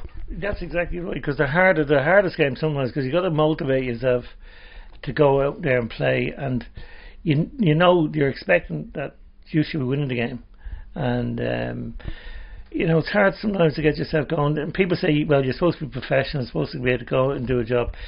We're only human. And people, you go out, some days you go out and everything goes for you. Other days you can have a sticky old day, and but we played well. We played well against Longford last week, and the only thing was missing was a goal, and eventually that came, But sure, through stranger places they've come, and it was great to see it. Well, this is it. It's grit. It's grit and groil that wins these games, Those 3 points are more important than anything else, because your bowls and your Dundalks and Pats, you can go either way, but still 3 points is as good as anything. Well, now, so we're going to go back to 1985 now, where we were 18 games unbeaten in the league, only to lose 2-0 at home farm at Milltown. Now, come here, how big of a shock was that? As I said, that it just shows you there. I can't. I forgot about that game yet, but you probably kind of. We're not surprised, Pat. Yeah, you forget those games, because they played well that day, and I don't know whether Terry Everson played that day on the wing, and I think he did, but they got the goals at the right time, and we didn't play particularly well, and not taking away from them, but it was a great result for them, great result. Oh yeah, and very great. I'm going to beat you like that, and puts it up to you. It's great. That's what football's all about, You still go in, as I said, we go in and have a few points last afterwards. Congratulate them on it because it's a good performance, but you're down. But you just got to get going again and get going back on Tuesday or Thursday or whatever it might be, and we start all over again. But sometimes I remember going to Finn Harps with Jim McLaughlin only taking over. I went to Finn Harps, went up there. We played really, really well. We got beaten 3-2. And we stopped them on it for after the match meal and a few points. And we're there and we're sitting at the table. And it was the first time it was the start of the 4 in a row. And I remember Jim saying, we were having a chat, and he says, if we play like that every week, there's very, very few teams that beat us. We played really well, but we got beaten 3-2. But if you continue to play decent stuff, it'll come right at the end, Yeah, you're going a nice run playing like that. You do, yeah, absolutely. And that's what happened. But look, with 2 games still to be played, the Hoops safely wrapped up the second league title in a row when they beat Cork City 3-1 at Milltown. That's from Mr. Goggins. That's not my brain. But that was. Remember the meter. I think he makes it up half the time. But that was Cork's first season as a club, by the way, or that version of Cork anyway. There's been about 8 or 9 of them. But great celebrations in the dressing room afterwards, I presume. There was always great celebrations. We really celebrated when you won something, because I had this conversation with someone a while back. When we went and won, nearly most of the stuff in the 4 in a row between the cups and the leagues and all like that, there was other fellas you were playing against, and they've never won anything during that period. Do you know the sort of way? And I often thought about it and said, when we so lucky, here was a group of us win a lot of this stuff, but fellas that were as good as us in different teams never won anything. And I always think about them, because it was the feeling of winning something is just unbelievable, and especially in Rovers, because we really celebrate between the players, the staff, and the supporters. Supporters were so, they meant everything to us, really. They were part of the group as far as we were concerned. And when Milltown was there, it was fantastic too, because after the game we'd always go in and mingle with everybody, and the crack was great, and we knew everybody, we knew the supporters, and on bad days you'd have people supporting you because you knew, they were part, they knew what you were like, and you were playing and doing your best you could to to win something for the club. And it was a great probably, I'm trying to find the words probably, but it was a great kind of feeling in some ways that we were all in it together. That's really what it was. A great bond. A bond. A bond, yeah. And I'll admit there, when as you're saying that stuff, it does strike that it's very different now. You might catch a glimpse of the players and all that kind of stuff, but I talk to people about that who go to these games in England and all that kind of stuff, and there's a distance with them players. But back then it's a community. It's you're all for one and one for all kind of thing. Well, that's the way it was. I mean, so you try to get into the underneath the stand in Milltown. It was unbelievable after the game. You wouldn't get near the place. Yeah, and if you got in, you were lucky if you could hold your point up, because it was like a herd of cattle in there. It was trying to get in and around. So we all used to abandon ship then after a while and go somewhere else. But we'd always go in. We'd never go away, lose, draw, win, whatever. We'd always go into the bar, meet you after the game, meet up all the people or your family or whatever it might be, but the supporters as well, and as I said, be it good or bad. And then we'd everybody go their own way. And I feel sorry for the players nowadays, because that was brilliant, because we all became great friends. Not everybody, but most of the lads, we all become great friends, and we still keep, like Noel Larkin being an Australian. Noel comes back and we see him whenever we can. We had Jacko McDonough last week. Jacko was here, went and had a few points in Matt. He's talking about old times, and it's great. You can't beat that, Yeah, no, you could to reminisce like that is terrific. Which I suppose what we're doing now. Yes, I suppose, isn't it? I suppose it is, yeah. A better memory would be probably good, but yeah. Well, we should edit it out anyway, We missed out on the double the year before, of course, and the shock FA Cup final loss to UCD. But this time we did it. Now, Noel Larkin scored the only goal in the final with Galway. The club hadn't done the double in 21 years. So between that and the memory of UCD, how big was the motivation to finally do it? Yeah, it was there.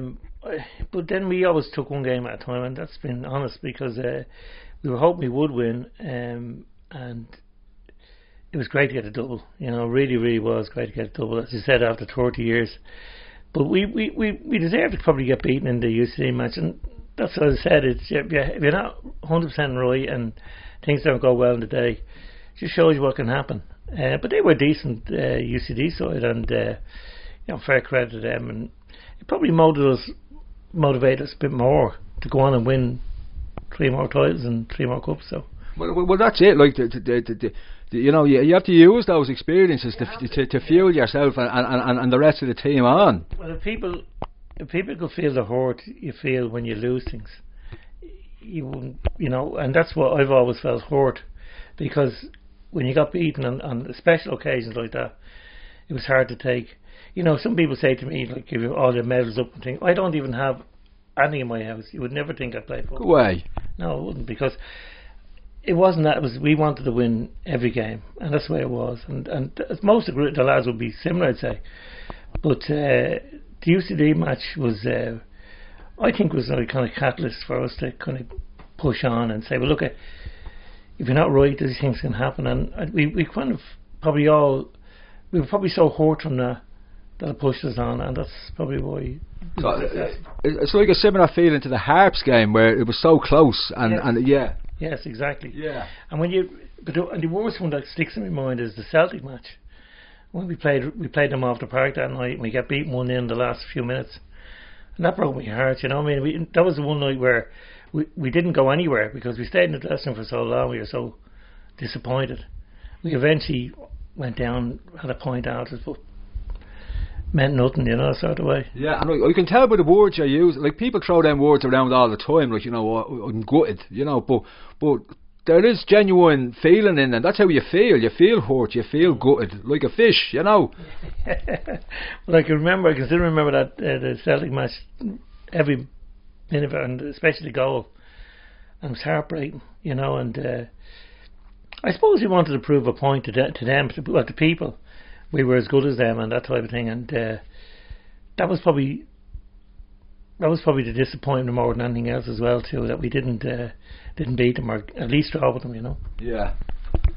I'll tell you, Pat, these stories are great. They're unbelievable, they are. Do you remember the Player of the Year award, the ceremony itself, and your reaction to scooping the award now, not the points afterwards? But it was given to you by the fans. So what does that mean? That's more important than anything else. You know, it's great. The fans, as I said, the fans were everything, and I still see some of the old guys there today. You know, a number of good of us are dropping off, but a few of them are still there, and just to see them and the enjoyment they get out of, you know, the matches. Joe keeps in touch with me most of the time, you know, and see how things are, and how, especially over the COVID times and that. And similarly, I'd text him back or whatever, you know, and it's always about Rovers. We might start off talking about, you know, how you keeping and whatever, and then probably third or fourth sentence would be, what do you think about Rovers and how do you think we're doing, and you know, and that's the way it is. But that's it. You see them, and it's players like yourself still knocking around, still fans coming up, their kids coming in, their grandkids. It's unbelievable. Yeah, and that's the last 2 years. I've been looking forward to bringing my grandkids, you know, and things like that, and we can't at the moment. So that's a big thing for me now over the next while, to bring the kids, you know. So. Yeah, well, hopefully we will get it all sorted. A few more hoopers, you know. Well, this is it, and a few more scoops, huh? Scoops and hoops. Scoops are still happening. But then you won the Soccer Writers Personality of the Year award as well in 1985. That must have capped off the season nicely. It was lovely. It was lovely. Yeah, it was great. But it's not being rude, but it's really, the team is more than anything. It's the team. It's the, you know, you wouldn't win it without them, you know. I always say that about fellas, you know, there's a certain clubs suit certain people, and you know, a club, you feel, when you feel comfortable in a club and you feel it's like a family sort of thing. Everything is, you know. So I feel it's easier because you know that if you're having a bad day, you'll get, you know, looked after and things like that. So, you know, if someone will put their arm around you, give you a cuddle or whatever else like that, you know. Yeah, but and you do the same. Of course, yeah. Except for Mick Bourne. Oh yeah, but of course, you be a bit more physical. That love. Oh, Mick was a great mate. Thank God. Now, before we let you go, Pat, and thanks very much for taking part. We're going to play a quick game here. It's called Winston's Word Association. I don't know who writes this nonsense, but I'll call out 10 things. It could be a player, an ex-player, or anything really. If you want to sum up your feelings on him, her, them, or whatever, once the word you hear the word. So, are you ready to rock and roll? Rock and roll. Here we go. Okay, Jim McLaughlin. Great manager. Mick Bourne's 80s hairstyle. Yeah, okay. Okay, yeah. Didn't Jacko McDonough want to be in a boy band? He should have been in a boy band. He'd be better off. You're a good-looking fella. Good-looking fella, yes. Well, he told us all he was a good-looking fella, first of all. Anybody who would listen. But he couldn't sing. Well, actually, he should have made if he couldn't have sang. That's how that works, isn't it? Yes, the Kilcoyles. Now, Cat Malogin is what I'd say there. Yeah, but I can't, of course, own this now. That's alright, we can edit that out. All I would say is lawyers, yeah. Lawyers. Putting pineapple on a pizza. Yeah, but yeah, I'd have that. Yeah, that'll do me. Yeah, fine. Yeah. Pepperoni to go with it. The Bows. Yeah. When I played there, I started my career there, so I can't see anything. We got you there, what? I did, yeah. Liam Scales. Doing well, brilliant at the moment, and I hope he gets to move away because he deserves it. And he's so honest, he's great, and that's what I love about him. And yeah, as he said, I read his article, I read his comments, and he said, "Well, look, I'm a hoop at the moment. I'm going to give everything I can," and I like to hear that. It's great. Yeah, he's great attitude, isn't he? Fantastic. Old school. Yeah, old school. I like most of the lads at the moment, in fairness. Who do you not like? I'm only joking. I won't put you on the spot like that. VAR. Shite. Right. Take that excitement. And being a co-commentator on SRFC TV. Yeah, no, yeah, it was crap, wasn't it? Oh, I thought you were alright. You a lawyer?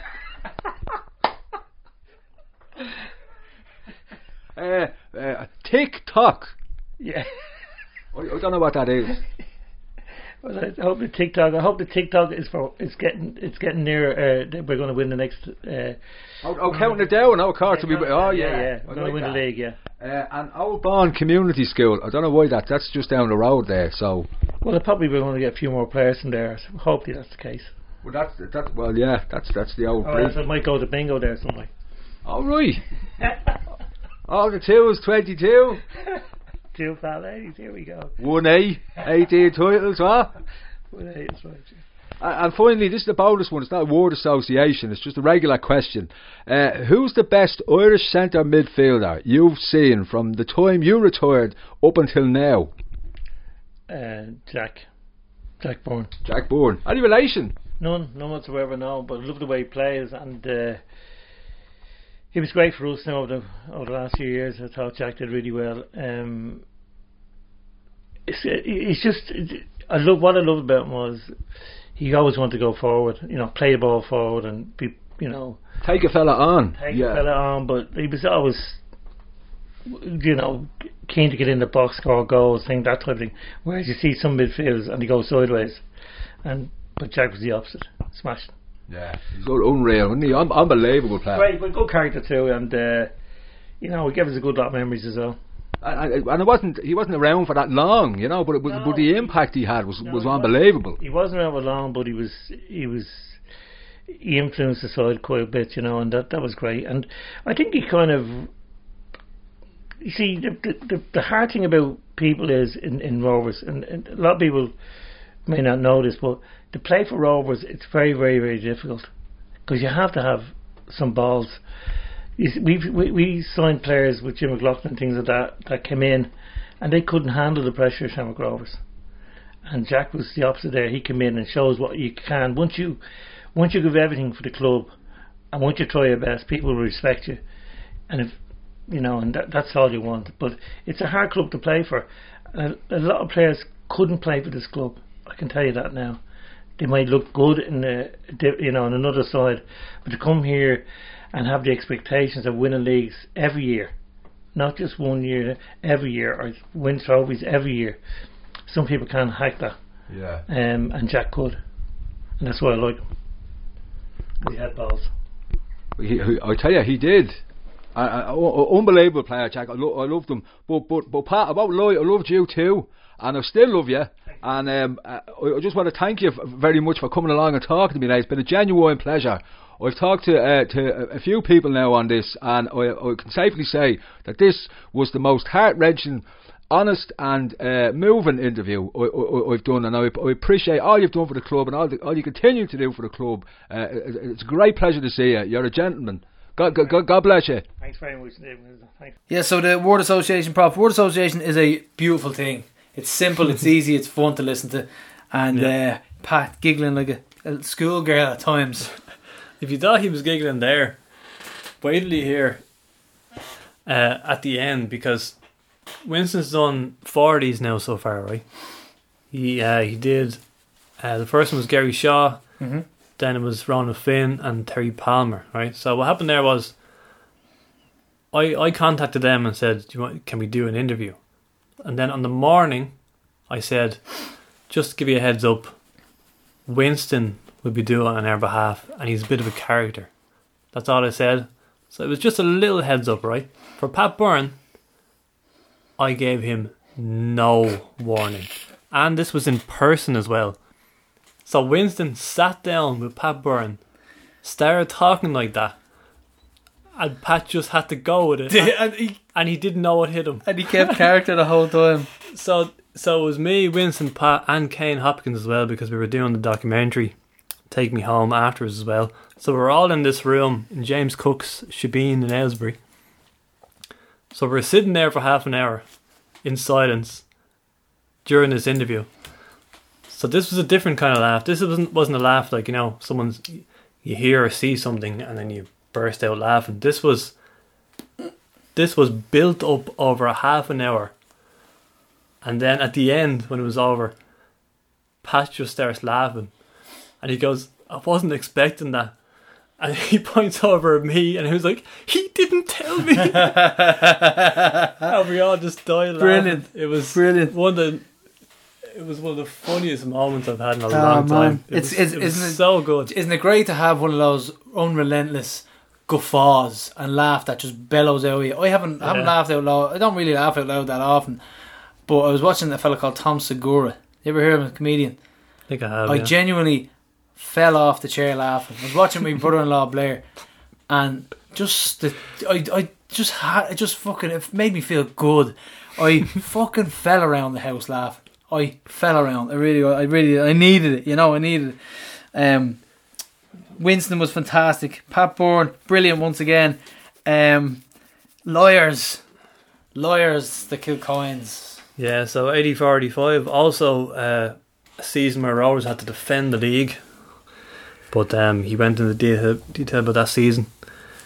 And by the way, that was recorded after the Longford game and before Europe. In case you're wondering why he's so optimistic about our European chances. But yeah, great to hear from Pat. So great stuff. But next up, Prof, we have Jim Conroy's starting 11s and predictions.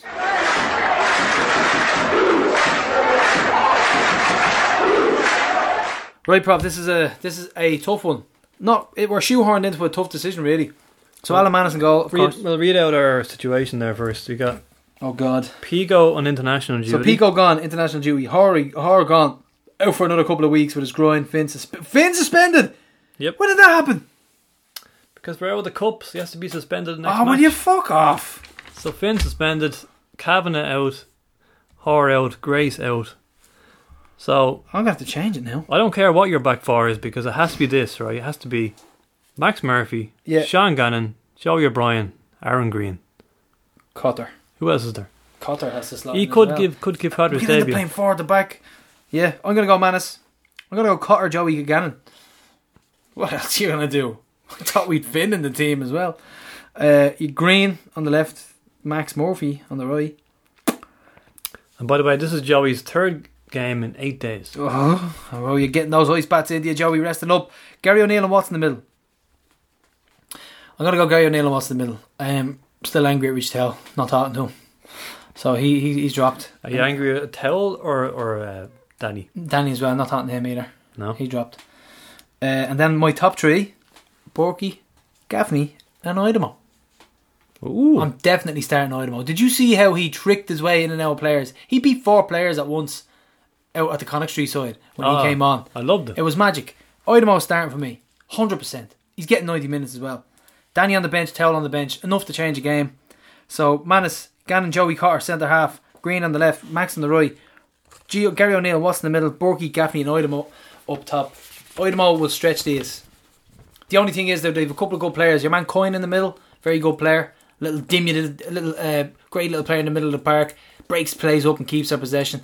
Your man, I think we should probably, if Siddiqui is playing, I'd target him. I'd get Idemo, clipping him around, getting free his left, right and centre, target him for penalties.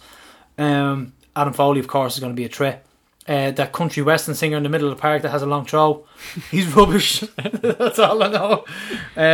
Webby's going to be there. You know, they have a good team, solid team, informed, most informed possible. There you go for you. Actually, they're going to plant the seed in your head. Is this the most informed team, Harps team we've ever played? Probably is. So that's what we're talking about. So we're up against the Prof. We got a full bus, Prof. Give me your team. Give me your prediction. I'm going to go. I'm going to go 2-1 win, but we're going to go 1-0 down. I genuinely think we're going to go 1-0 down. I'm going to go Idemo to get a goal, and I'm going to say Watsy to stroke home a penalty late on. I don't think our stats matter for this one. I think we've won on our last 8 trips to Ballybuffet. I don't think that matters a damn here, because they're in form. We are missing so many goddamn defenders for this match. It's crazy. I like your team because I'm also angry at Danny Mandroy. Yeah, not talking to them.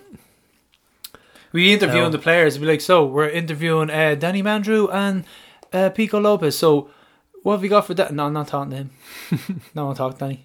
Pico, not talking to Danny. So you've gone 5 at the back, have you? I've gone my usual 3-5-2, and that's with Max Murphy at right back. But what's the alternative to go 4 and change our formation? I think Max. You can't have that much of a stinker. I'm only going 4 because I'm not sure Cotter is going to debut so quickly. Yeah, I know. It's a crazy decision to put him in. But so if it's 4 at the back, then I'm saying I don't want to play 4 at the back. I'd rather play Carr. Put it that way, instead of changing our formation. So if it's 4, then I'm going to say Tell in as well as Watts. And so what are you going to do? You're going to I like Idemo. Yeah, I like Idemo. I'm going to agree with that one. It's very interesting, Prop, to see what's going to happen here. I'm going to say the usual squeaky 1-0 win here. Squeaky 1-0. 87th minute winner. Scenes, Mitzi on the pitch. Barney in the press box. All sorts. Barney in the press box, remember that? Max Murphy, of course, scored his first goal. Yeah, cut in on his right hand side. Very, very neat goal, very nice.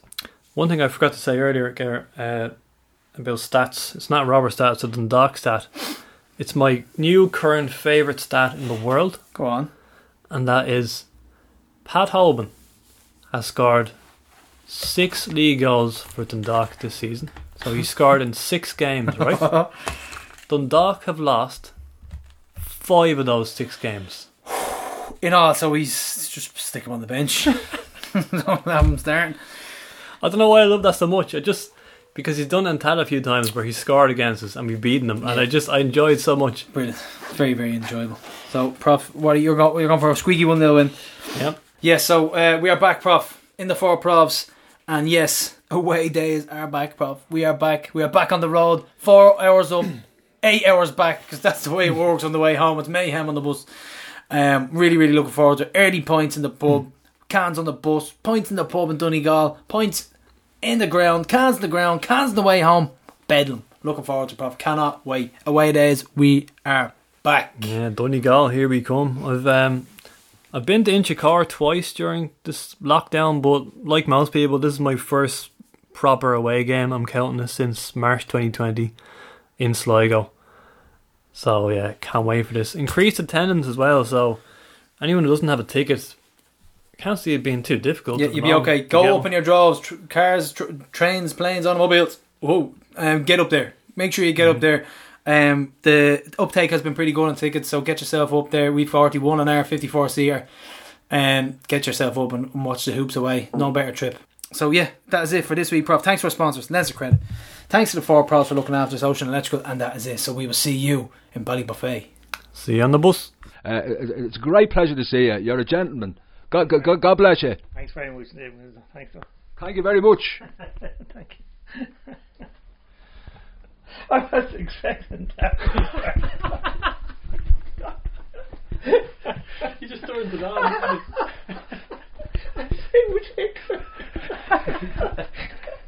I'm gonna get you. You never talk.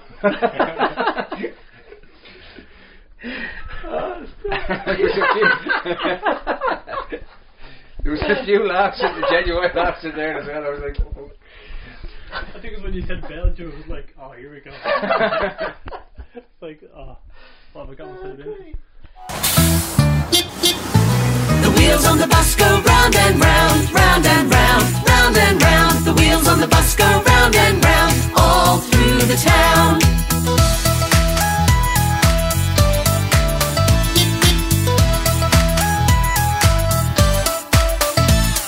The horn on the bus goes beep, beep, beep, beep, beep, beep, beep, beep, beep. The horn on the bus goes beep, beep, beep, all through the town.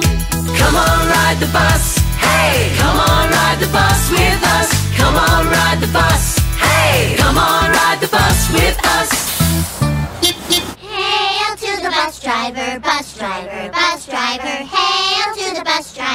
bus driver man. He drinks and he cusses, he stinks up the buses. Hail to the bus driver man. Yes, hail to the bus driver man.